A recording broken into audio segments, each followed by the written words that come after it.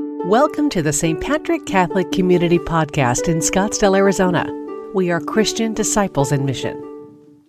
This Sunday, the Feast of Christ the King marks the end of an entire liturgical year for our Catholic faith. It's called a liturgical calendar. And each time with Advent coming, which starts next week, begins a new year and reading from a different new gospel. And so we've followed with the preparing for the birth of Jesus, celebrated his birth, went through him through Lent to prepare for the crucifixion, and then we celebrated the Easter season as we celebrated his resurrection. And ordinary time, when we wear the color green, represents God working just in ordinary events and in ordinary days in our life. And so we now come to an end of the year. I think we've really have had enough of the year 2020 from I read from people, because it seems like every time we turn around and roll our eyes and go, well, it's 2020. These things just happen. And we're ready for either a new beginning or a new year. And the same thing can happen in the church. We have just completed the Gospel of Matthew. And next week, beginning the new year, begins a new gospel for that year, which is the Gospel of Mark. But remember, we are talking now about final judgment and end times. And we see in the New Testament here one of the most powerful images of what Judgment Day will be like for you and for me and for the entire world. And it's based on love and on hospitality.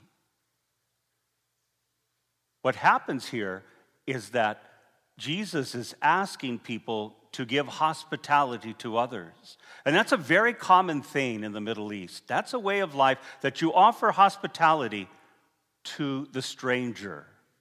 Jesus, in that mindset of that time in the ancient Mediterranean world, would have said, loving or kindness towards your relatives is called steadfast love. That's not hospitality. But hospitality means the willingness to help someone we do not know and offering them the basic needs of life. As I was reflecting on this year and on this particular reading, one word that I really focused on was the word least. Least. Now, when I think of the word least, sometimes it's a negative connotation that means not productive, not helpful. And sometimes we place that on ourselves and saying, well, because of COVID, I can't do the external things of church like I used to. I can't give witness and visit all the people that I used to do and gather together and form community. And we can't do the external things, so I'm not feeling productive. I'm not feeling that I'm helpful to the Lord. I just feel least among everyone. And sometimes we compare our works to other people. Well, I'm not as prayerful or as holy or as good as other people. And so I think we need to know that when Jesus says, as often you did these acts for the least of my brothers and sisters, you did for me. What Jesus is doing is blessing the work of everyone. And it's not based on how much productivity or how successful or how wide-ranging beautiful it is of the littlest works that you do. God blesses the least of the little work.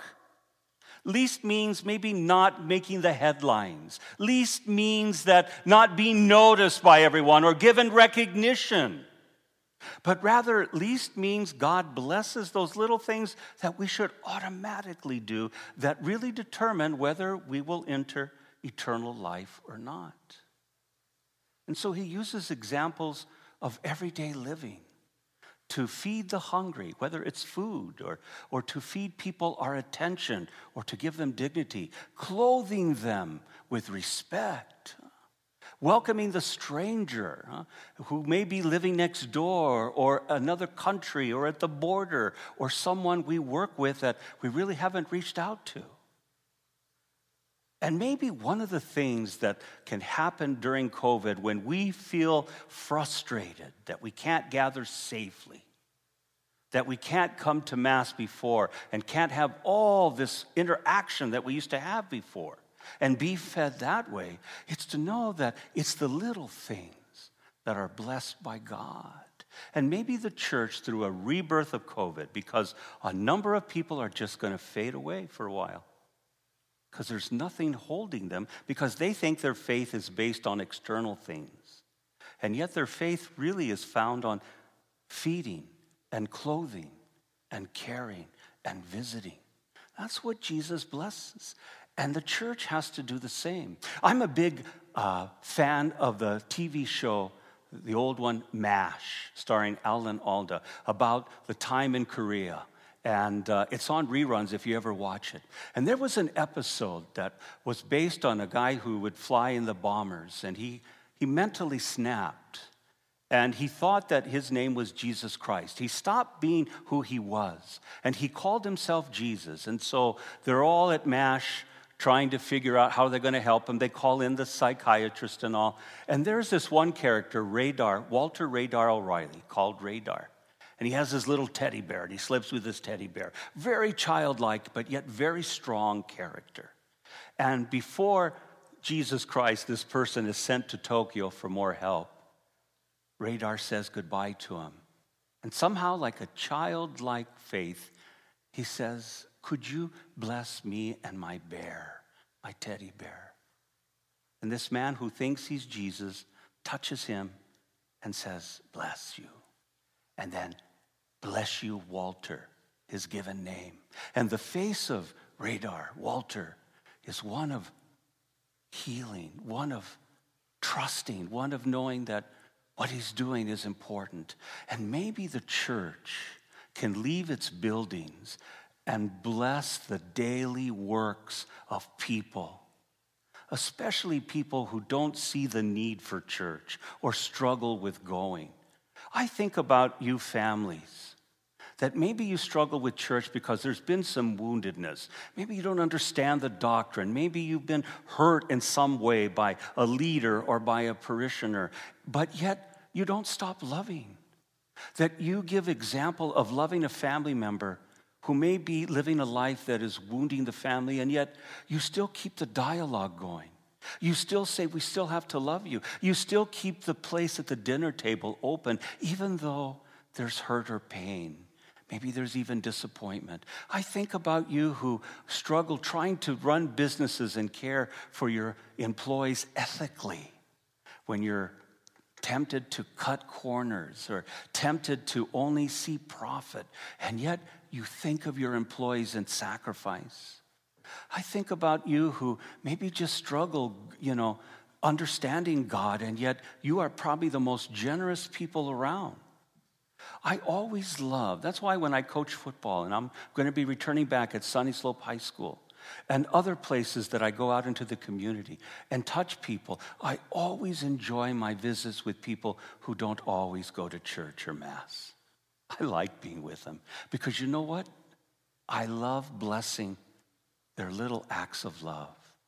Maybe they haven't been to church for a long time, but yet I know they visit their grandmother or visit the sick.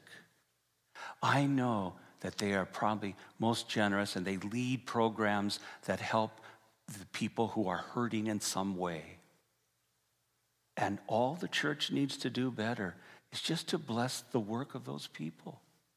Rather than judging them and saying, "You're not living doctrinally correct, and you're not coming to church, and you're not doing the external things of church." And we wound so many people and we drive them away, that when people are trying to love their family members who are not living the right way, but yet they still in relationship, and yet they hear preaching that says they shouldn't even be here, they shouldn't receive sacraments, and they are not in the end. It's no wonder people fade away from the church, because we only model a ritual, and sometimes we just don't leave our buildings and go and bless the work. So who can you bless?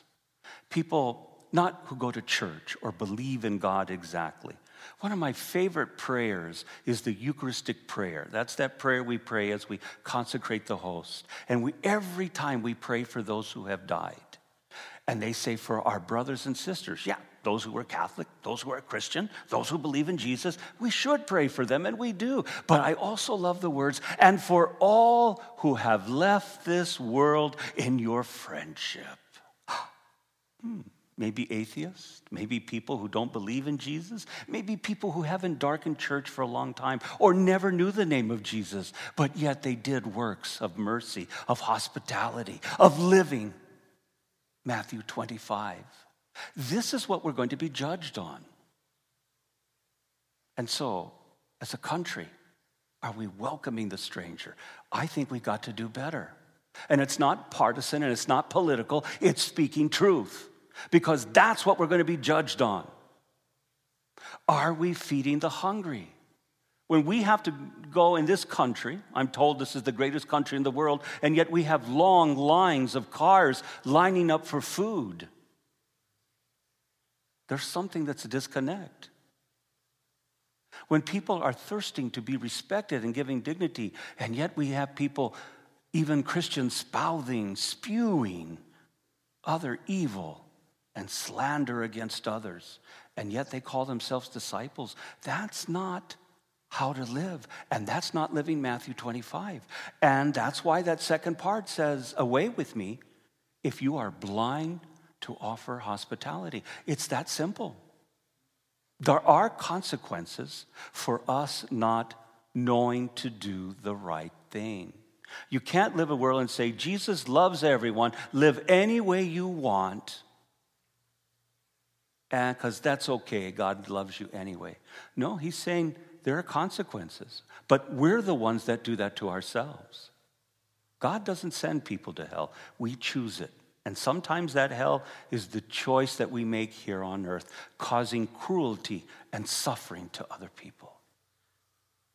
So we speak truth still, but yet the church needs to bless. Anytime there's love between two people, even when it's not done perfectly according to the church, because people can grow into the truth. We don't want people to remain stagnant and live any way you want. We want everyone to grow, me and you. And so let's bless wherever families care for one another. Let's bless when fellow Americans offer compassion and forgiveness and healing. Let's have the church bless every living person with the gift of life of saying you matter. And stop using language that says you're not worthy to receive communion. I grieve when religious leaders have to make that decision, when knowing that they are just choosing different things to tell people not to come. You know, no one's worthy. I'm not. You're not. But God makes us worthy. I need communion. I need that healing. And I want God to bless my work. Not that I'm perfect, and not that St. Patrick's is perfect, but he blesses. Just like the character on MASH, Jesus Christ, who touched Radar's teddy bear. Bless you. Bless you, Walter. And his face was, wow. Maybe the church through Jesus Christ can do the same by leaving our buildings, going where the people are at, and saying whatever good they are doing. The church says, bless you. Thank you for listening to the St. Patrick Catholic Community Homily Podcast. We are Christian disciples in mission,